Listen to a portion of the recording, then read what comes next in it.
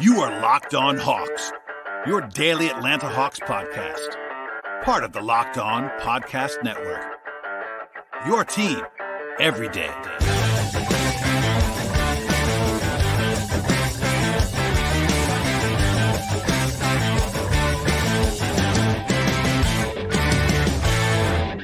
Hello, friends. Welcome to episode 1344 of the Locked On Hawks podcast. I am your host, Brad Rowland, coming to you on a Monday evening into Tuesday. And thank you for joining us on the podcast and making us your first listen each and every day. Check us out across podcast platforms, Apple Podcasts, Spotify, Stitcher, and also YouTube on the video side. And today's show is brought to you by Sweatblock. If you or someone you love is experiencing embarrassing sweat or odor, try Sweatblock and save 20% on promo code LOCKEDON at sweatblock.com. Also available on Amazon. And today's episode is going to break down what became a very interesting game for the Hawks. At the end result was a 117-98 win over the Milwaukee Bucks at home. It was the first loss of the season for Milwaukee, and they had come in riding high in a big way, and the Hawks trailed for pretty much the entire first half. Trae Young missed this game for Atlanta at home.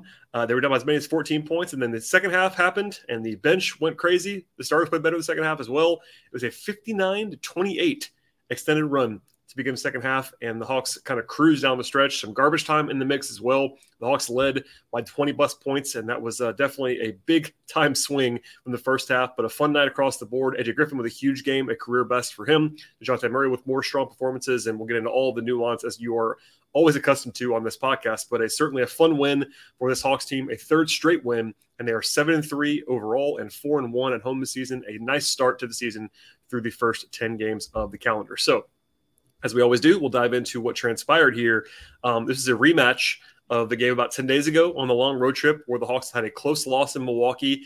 As noted a second ago, Milwaukee was undefeated and number one in the entire NBA. In fact, Nate McMillan referred to the Bucks as the best team in the league, both before the game and after the game. So certainly some respect there from the Hawks. The Bucks are not at 100% full strength. Chris Middleton, an all-star level player, is not playing for Milwaukee, but he's been out all year long and have been playing really well.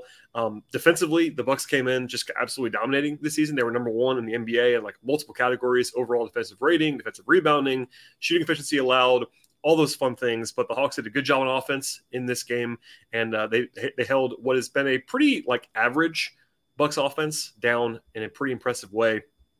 Again, sort of the headliner before the game was the absence of Trae Young. So Trae came into the day on Monday listed as questionable with right shin soreness. That was a different listing than what happened on Saturday. He left the game on Saturday. And by the way, if you want to listen to more about that game, I did a full podcast reaction to that entire game and the Trae injury, etc.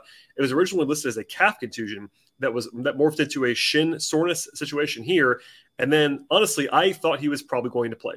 Usually when Trae is listed as questionable, he has a pretty good record of being out there, but with about 75 minutes before tip-off, they downgraded him to doubtful. And as soon as that happens, it's like, all right, alarm bells. And then he was ruled out about 20 minutes later. So no further update on Trae since the pregame and since that downgrade actually happened in the middle of all the fuss of the nice win for the Hawks. But we'll get more on him later on. But obviously playing without him is never easy for the Hawks.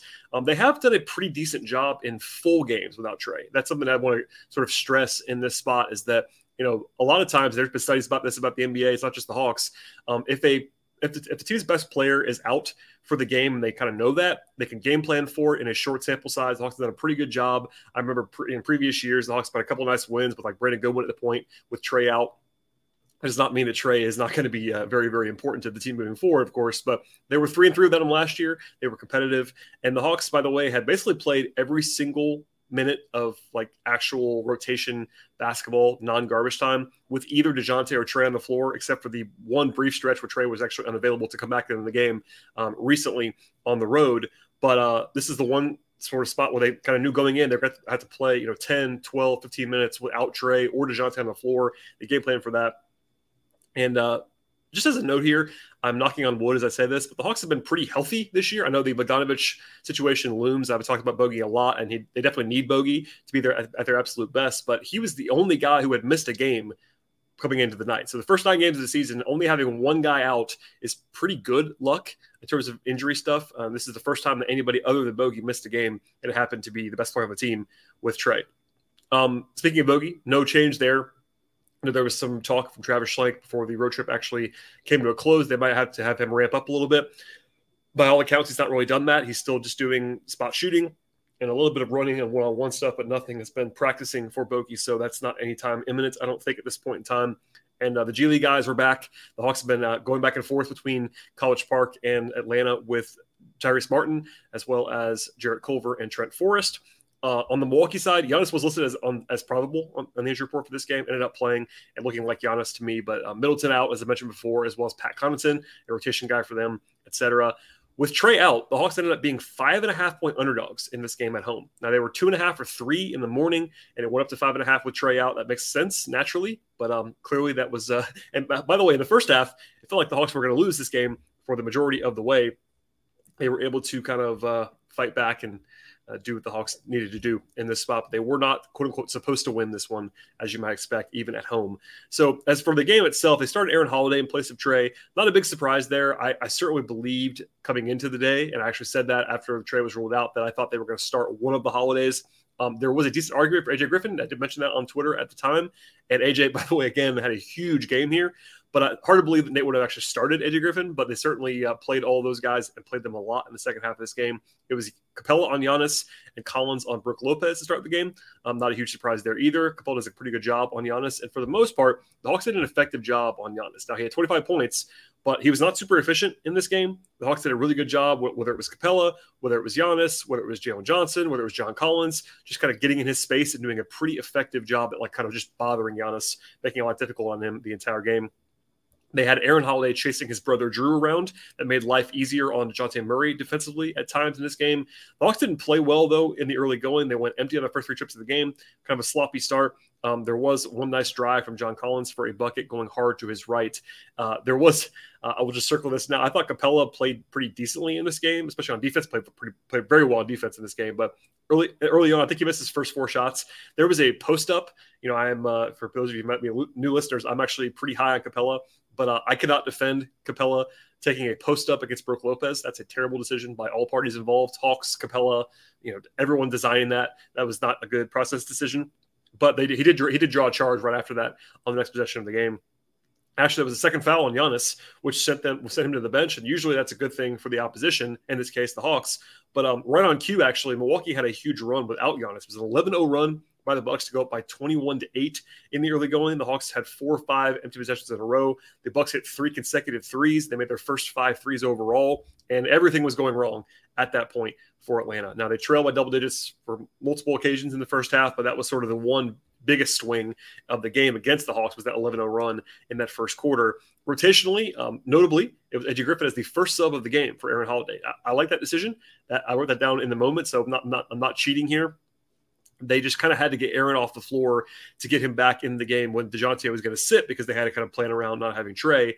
And generally speaking, I do like AJ Griffin with the starters because he gives them that spacing element. I've talked about this a lot in the last, really 4 months now, but especially the last couple of weeks. The Hawks don't really have that dynamic spacer, especially without Trey on the floor, and AJ kind of gives that on offense. He did have a weird kind of in-between air ball in this game. Actually, AJ shot 2 air balls in this game. It's kind of funny is that as good as he was, he had 2 air balls in the game. The first one was kind of an in-between, 10-footer that he kind of just left short, but he played very well on the whole. We'll come back to him later on. It was a Kongwu, Justin Holiday after that, and then Jalen Johnson as the 9th guy. And the Hawks only played 9 in the competitive portion, and that was kind of to be expected without Trey. Basically, Griffin taking some of those minutes, that kind of filling in around that. Collins was really good middle of the first quarter, had a couple of good buckets around the rim, had a nice sort of swipe down block on Bobby Portis that led to another basket. There was a kind of Jekyll and Hyde sequence from Jalen Johnson where he had an airball 3, but that had a steal and a dunk right after that, had a good cut for a layup that Murray found him on with a good pass on time and on target. And I thought Jalen was pretty good overall in this game as well. The Hawks were still down 11 at the end of the first quarter. And here's something I want to flag to come back to later on. The Bucks were 8 of 11 from 3 to start the game. Now, that's obviously unsustainably good. Talked about that in a moment, but Milwaukee is a team that's going to take a lot of threes if you let them. The Hawks were definitely packing the paint on purpose, and it turns out rightly so in this game, but you cannot get spooked. That's something that used to happen with Budenholzer coaching the Hawks back in the day. kind of similar system-wise, and that way defensively, is that if your game plan is to give teams, not give necessarily, but if your game plan is to wall off the rim and allow some three-point attempts, you can't get phased by the team making some more than they probably should. And from that point forward, by the way, the Bucks basically just couldn't make a shot. Now it kind of went hard in the other direction, and the Hawks might have got a little bit lucky on how the three-point defense actually went this game. But if you just watch the first quarter, I saw this on Twitter live. People were pulling their hair out about the open looks the Bucks were getting, and they weren't even that open. They were just shooting the ball really well in the early going. But the big thing is the Bucks were 6 of 14 from 2 in the first quarter, which is actually quite good with no free throw attempts. And the Hawks really did a good job the entire way through walling off the paint, whether it was Capella or Kongwu or Collins or even Jalen Johnson, just being big, being stout at the rim, and making the Bucks beat them elsewhere. And that was effective on the whole in this one. Offensively, though, kind of a slow start for Atlanta, despite the good shooting around the rim. But the three-point shooting had some positive regression. So it's not all about this, but basically from the end of the first quarter on, the Hawks violently outshot the Bucks, and that was probably the biggest explanation, at least in terms of like simple stuff about why the game flipped, because the Hawks went from down 11 to winning this game by 19 and being up by more than that in the fourth quarter.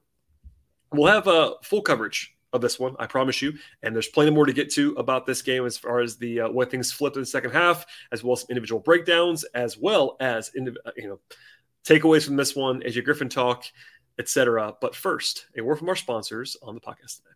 Today's show is brought to you by Sweatblock, and dealing with sweat is really never fun. No matter what the situation happens to be, nobody wants to sweat at a bad time, whether giving a presentation at work or going on a date or dealing with something like the heat in Atlanta or elsewhere in the Southeast. And in fact, sweat issues can really hurt your confidence, honestly. And we all want to be confident in what we're doing, no matter what that actually is. With that said, Sweatblock is a way to fix those problems. Sweatblock wipes are the secret to confidence, and Sweatblock wipes work for up to 7 days per use. You can apply them on a Sunday, and you'll stay dry the entire week.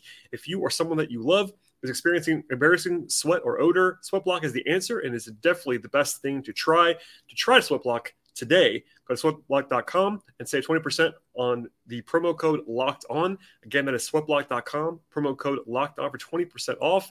And Sweatblock is also available on Amazon. One more time, that is sweatblock.com and promo code Locked On for 20% off with Sweatblock.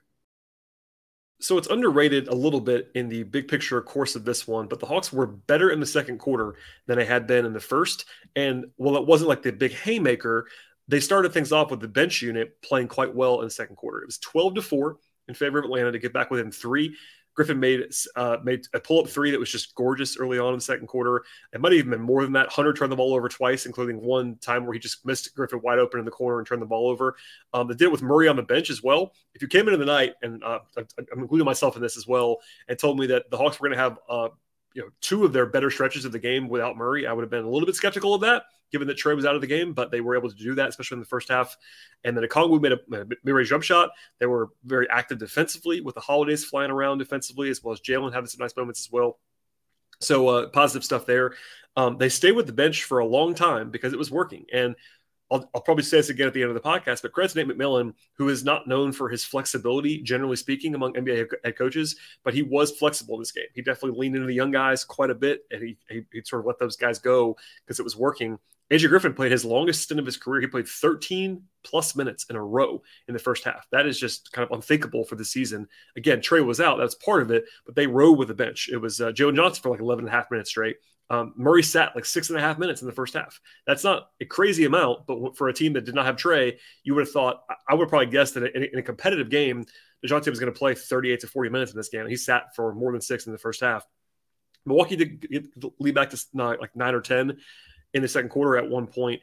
They brought, actually notably, Griffin back into the game for a second stint in the first half, which is definitely a stamp of approval for how he was playing. Not a typical sub there to get him back in the game. There was a brutal call against the Hawks with about 18 seconds left in the first half. Giannis got a whistle on Capella that was incredibly late. Also, the wrong call on replay. That was sort of the loudest complaint of the night from the officiating. From the crowd about the officiating. It's the right complaint from the Hawks. Still 2 free points for the Bucks. Want to at least say that out loud. But the Hawks did go into the halftime break down only 6, and it kind of began to flip things around. Milwaukee, after making all their jump shots in the first quarter, they were 35% from the floor in the second quarter. The Hawks were chipping away a little bit. They had a 106 offensive rating in the first half, which is not very good, but only 4 turnovers, and they won the possession battle quite a bit. They had 32 points in the paint in the first half. That's very impressive. And I will just say they got to the line a lot in the second half, but in the first half, I was reminded of this, talking about this before the game with some people as well. Without Trey, and obviously there's a lot of stuff that changed without Trey, but he is by far, and really their only significant free throw generator in terms of the offense.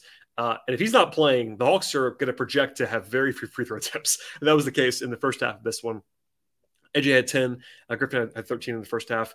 The shooting did calm down a little bit for Milwaukee. They still had a 118 defensive rating. The Hawks did in the first half, but it got better and better as the game went along. And we'll sort of fast forward now to the second half, where, as a spoiler alert, things went very well for Atlanta.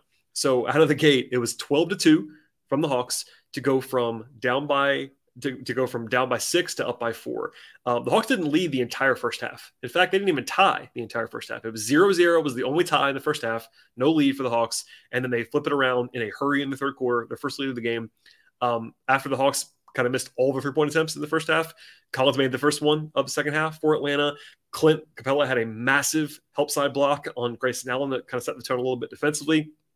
There was a very, very funny sequence in the third quarter. I'm sure if everybody's watching this game, they definitely remember this one. But it was like yakety sax, Benny Hill music kind of sequence. When Milwaukee turned the ball over twice in a row, the ball was just pinging around the floor with like bodies everywhere, basically, in that entire stretch. It was like basically straight out of a comedy show. And at the end of it, though, Murray found Capella, who caught it, dunked, 3-point play, made the free throw, which is not always a given for Capella, of course, and that actually went the Hawks' direction.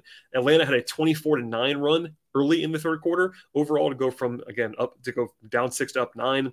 Rotationally, it's pretty similar to the first half. They brought in Griffin first. He had a 3-point play immediately for him to have a career high, and he shattered his career high in this game. He was human, as I mentioned before, with another air ball later on, but that's just fine. He was being very aggressive, and he probably should be offensively.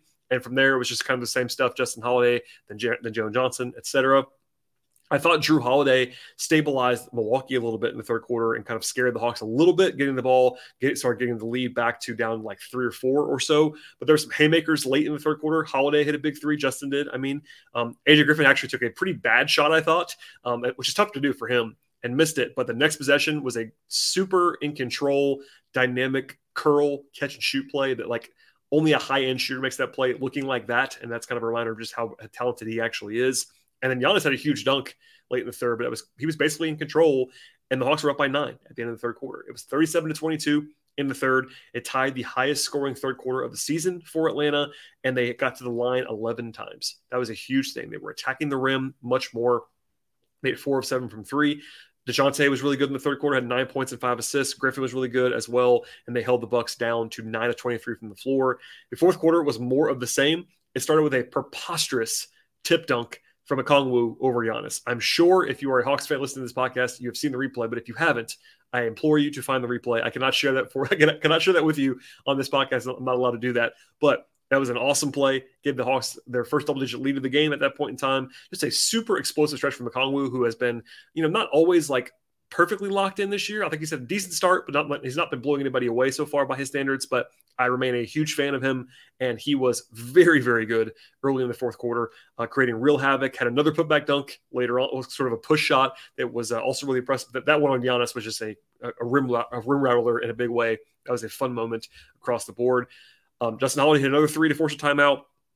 And overall, here's some numbers for you in the second half of this game. First of all, the Hawks started the fourth quarter with a 22-6 run. That's good on its own. And when that all was over, the Hawks were up by 25 with 8 minutes to go. It was basically over at that point. The first 18 minutes of the second half was 59 for the Hawks and 28 for the Bucks. You beat a team led by Giannis and Jrue without Trey by 31 points in a quarter and a half. And you do it when they're undefeated and playing well. And yeah, there was some shooting luck stuff in there. Like the Bucks went really cold. The Hawks got really hot. They just outplayed them. They really did. They outplayed them across the board. And the Hawks were really hot from the floor at that point. Milwaukee was 11 of 36 from the floor and 1 of 14 from 3 through 18 minutes of the third quarter. Milwaukee didn't have a point other than they had 1 point. It was a technical foul free throw. So they didn't have one offensive point for more than 5 full minutes in the fourth quarter. And when it was over, it was over. That was basically the end of that. The bench was starting to empty with 4 minutes to go. The entire second half, even if you include garbage time, was 65-40 in favor of Atlanta. And, kudos to Nate McMillan. I said it before. I'll say it one more time now. He rode the young guys, and that's not always what Nate will do. As an example, Collins, Hunter, Capella, 3 starters, 3 guys the Hawks have to have playing well to reach their big-time goals, plus Trey, of course. Those guys played 11 minutes or fewer in the second half of this game. And a part of that might have been garbage time, but they weren't coming back in their normal spot. Is because they were rolling with the bench unit. It was Murray plus the bench, and it was basically dominating in the second half of this game. He was right not to go back to the guys. It wasn't like those guys were terrible. Like I'll come back to that, the individual portions of the podcast. There were some weaknesses there, but I thought like Capella and Collins both played pretty well in this game. Hunter was just okay, but like he wasn't like he was terrible, at least with some defensive stuff. But, Nate was just willing to go with it. And like sometimes you get yourself in trouble leaning on hot units, quote unquote.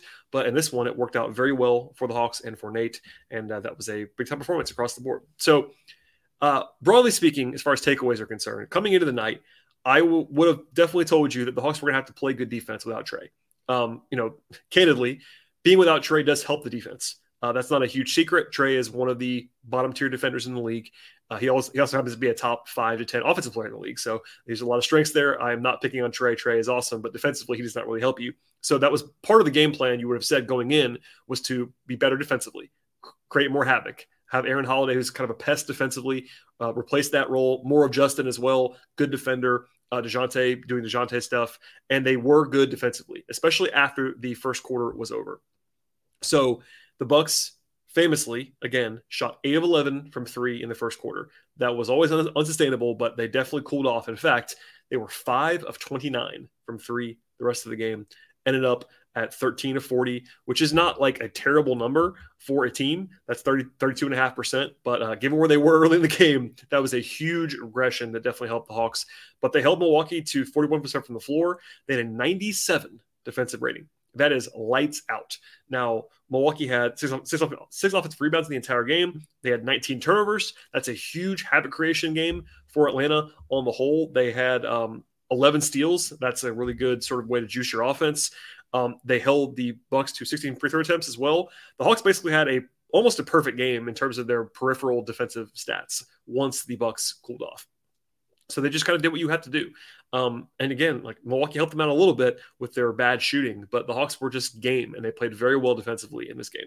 Offensively, it wasn't a perfect game, but they played well. I mean, a 116 offensive rating overall, very good regardless. But even especially when you factor in no Trey and you factor in the opponent, Milwaukee came in with the number 1 defense in the league, and the Hawks had 6 guys in double figures. They took and made more threes as the game went along. They didn't take a ton, only 29. That's probably less than you would want, but they made 11 of them, shot it better than Milwaukee did from 3, shot it better than Milwaukee did from 2. 50 points in the paint is a good number for the Hawks. They had double the offensive rebounds that the Bucks did in this game. Only 12 turnovers, which is a good number for any team, and only 5 live ball turnovers. That's excellent. At the line, they didn't get to the line a lot. Only 17 attempts. That's below where you would want to be. But after only taking a couple in the first half, they were much better and being aggressive in the second half. So I can give you numbers all day long, but the Hawks played very well in this game. A complete effort offensively, being better than you would think without Trey, defensively being very stingy against a pretty decent offense. Well, not a great offense necessarily without Middleton. Still a good offense, and the Hawks just played lights out basketball for the final, really 36 minutes, but especially the second half. They were just absolutely dominant in this game. All right, we'll get to one more break here to hear from our sponsors. We'll be back with more on this game, individual breakouts, and all that fun stuff. But first, here we are. Today's show is brought to you by BetOnline. Basketball is in full swing now in November. College basketball is underway as of earlier on Monday, and BetOnline is the number 1 source for all the wagering information you're looking for. That includes stats and news and analysis across the board this season. You can get the latest trends and the odds at every professional and college league out there at BetOnline. That includes the latest in football and basketball and soccer and esports, golf, tennis, auto racing, horse racing, entertainment stuff, and much more. All of that and much more. Again, props, futures, all that fun stuff at BetOnline. BetOnline is the fastest and easiest way to get your sports betting fix right now. And if you love sports podcasts, you can also find those at BetOnline. Check out BetOnline on your mobile device or your computer to learn more about all of the trends and the action in the sports world. BetOnline, where the game starts. One thing here before we get to the individual stuff in this game is that I'm going to go ahead and get out in front of this a little bit. I mentioned it briefly before, but I want to be very clear about this. I'm already seeing, I think maybe it's trolling or whatever, the better without Trae stuff that's kind of out there. That's very obviously silly. Now, Trae has weaknesses for sure, but he is one of the best 20 players in the league, something like that. However you want to say that, Trae is an awesome player. There have been studies on this. I've said it before again, but like teams are capable of playing in short sample sizes without their guys. Long-term, short-term, any term, the Hawks need Trae Young, and he's going to have to be back for them to do what they need to do. This is still a great performance, but maybe we'll see Trae get back on Wednesday. But they do need Trae, so don't let anybody tell you differently. If you have a non-Hawks fan friends that's kind of telling you like the Hawks are better without Trae, no, they're not. They're definitely not better without Trae, but they played well in this game. Anyway, as for the players that did play in this spot, I thought it was interesting. All 9 guys that played at least 22 minutes. That's very intriguing balance for a team that's not always known for that. We'll start on the bench, as we often do, and go to Jalen Johnson first. I thought he played quite well. Plus 15 for Jalen, 5 points, 8 rebounds. He had 2 assists, 2 steals, a block. He was very active on defense. Jalen, I will give him this. Defensively, he's been very active all year long. Now, he's not always in the right place at the right time, and that's been a criticism of him by me and others. I'm sure that's maybe why he hasn't played a ton in each and every game.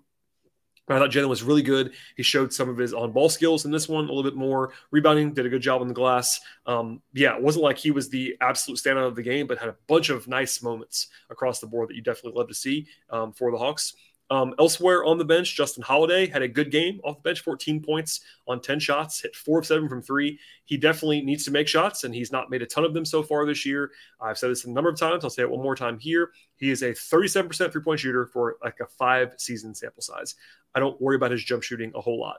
Is he AJ Griffin? No. Is he bogey? No. But Holiday can and will make shots. He made shots in this game. And I know my friend Glenn Willis, who's been on the podcast even last week and has been on the show many times before, was pointing out some of the nuance of Holiday's defense. Justin Holiday is a good defender. He knows where to be. He's active. He executes, and definitely underrated, I think, by Hawks fans at this point in time. He definitely plays to what I like in players for sure, so I'm definitely guilty of liking role players. But I think that Holiday is still undervalued because of his slow shooting start, but I think that's not a huge concern for me. And then Okongwu was also very, very good in this game. 12 points, 6 rebounds, 2 assists, had a steal, a couple of highlight plays, 6-11 from the floor. Actually, wasn't as efficient as he always is. Like, it's still a good efficiency number, don't get me wrong, but he's usually been even better than this season. I thought he wasn't quite dominating in the first half. I thought his first stint was a little bit shaky, but after that, he settled in, was basically awesome. He closed the game, at least the competitive portion of the game, rebounded better than usual, I thought, in this game. Only had 1 foul. That's a key thing for Okongwu. He's actually been averaging more than 8 fouls per 36 minutes this year. That's a huge number he's going to have to fix. But in this game, that number will come down because he was able to defend without fouling. And that second half stint that he had where he was flying around was very impressive and notable. Elsewhere on the bench, AJ Griffin. So we talked about AJ a little bit already in a game flow portion, but obviously this is one of those like breakout kind of games for a young guy. He had 24 points. That is easily a career high. I believe it was 10 coming into the night.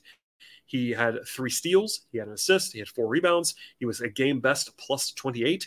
As soon as he came in the game, the offense got better immediately. He was 10 of 15 from the floor. He was only 2-6 from 3. So it wasn't like he was lighting up from 3. Like he shot the ball okay, as he always does. But he was 8 of 9 on 2s. He was effective getting to the rim. The mid-range game was working for AJ.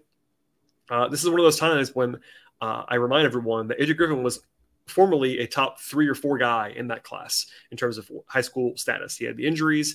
I do not believe he would have fallen to the Hawks without the injury concerns, and those maybe still are there deep down, but he looks springy to me. It looks like he's in better shape than he was in college in terms of just being a little bit more, quick twitch, that kind of stuff. And no question about Griffin's talent level. There was a reason why I was preaching that was a heist of a draft pick in the moment. I thought that it was an auto selection. Like I liked Tari Eason in the moment, but he fell there as well. The Hawks took the guy that had the highest upside in AJ Griffin. He is really, really intriguing. Is he going to be this good all the time? No. He's a rookie. I'm kind of notoriously skeptical of rookies and them being effective, but I will say this, as I've been saying for the last couple of weeks, I don't go out on a limb and talk about how rookies need to play more. That's not really my bit. In fact, it's kind of the opposite. But with Griffin, I've been saying regularly he needs to play because of the shooting. Like the spacing, the way that he makes the offense kind of flow. I think defensively he was pretty solid in this game. He's had some moments when he looks like a rookie in the last couple of games. That's okay. He got the DNP CD on Sunday. But I think that Griffin is going to play more, I hope. Obviously not quite this much with Trey being out. I don't think that you have to just like put him in there all the time. I'm not someone who's saying like he's a starter or something like that, but Griffin obviously showed his value here. I don't, it's kind of preaching to a choir that's very excited. I don't think it's smart to get like super duper carried away now about Griffin. And like, the fact that he's like going, this will not be a norm performance from him, but the talent is undeniable. The offensive capability, the way he played in this game, the confidence he's playing with, the team seems to love him. The guys seem to like him quite a bit. They were praising him endlessly after the game tonight. So a fun breakout game for AJ Griffin. I will be intrigued to see how much he plays on Wednesday, especially if Trey is back. But career high in minutes, career high in points. What do you say? It was an awesome performance from Griffin, and definitely a glimpse of hopefully what's to come if you are a Hawks fan. The starters are a little bit quieter, as I mentioned before. We'll save Murray for the end. The other four guys were of the quieter variety. I thought Aaron Holiday played pretty well in this one. Had 4 points, 5 assists, 1 turnover. Didn't have any rebounds, but was a pest defensively. I think that I could certainly quibble of starting him, but that definitely made sense to kind of stagger. They kind of did the reverse rotation. It was DeJounte in the Trey role, rotationally, kind of carrying the offense for first and third quarter, and then it was Holiday doing the Murray stuff, a little bit less on offense, of course. But I thought he did his job in this game. Played a lot of bench minutes, was effective. Capella, same kind of thing. He was good, not great, but good. 5 points, 12 rebounds in 22 minutes. He was all over the glass. Had a steal and a block. I thought he was pretty excellent defensively, honestly. It always looks a little bit funny when he's guarding Giannis as a center, but I thought Clint's defense was really good.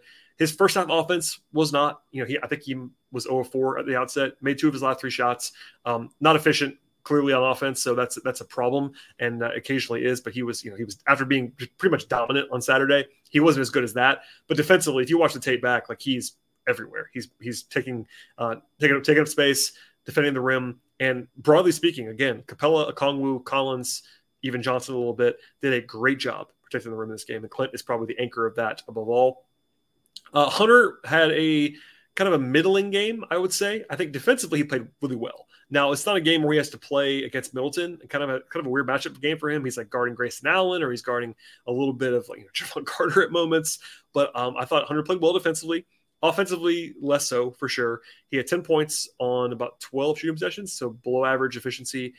4 turnovers. The ball handling is a problem and has been all year long. I don't want to dwell on it too much tonight. It was a pretty positive podcast, but he was not very good in that area, and just kind of some weird stuff with the ball in his hands, decision-making wise. The processing is a little bit slow, but he's been worse in the past. I don't think he was bad.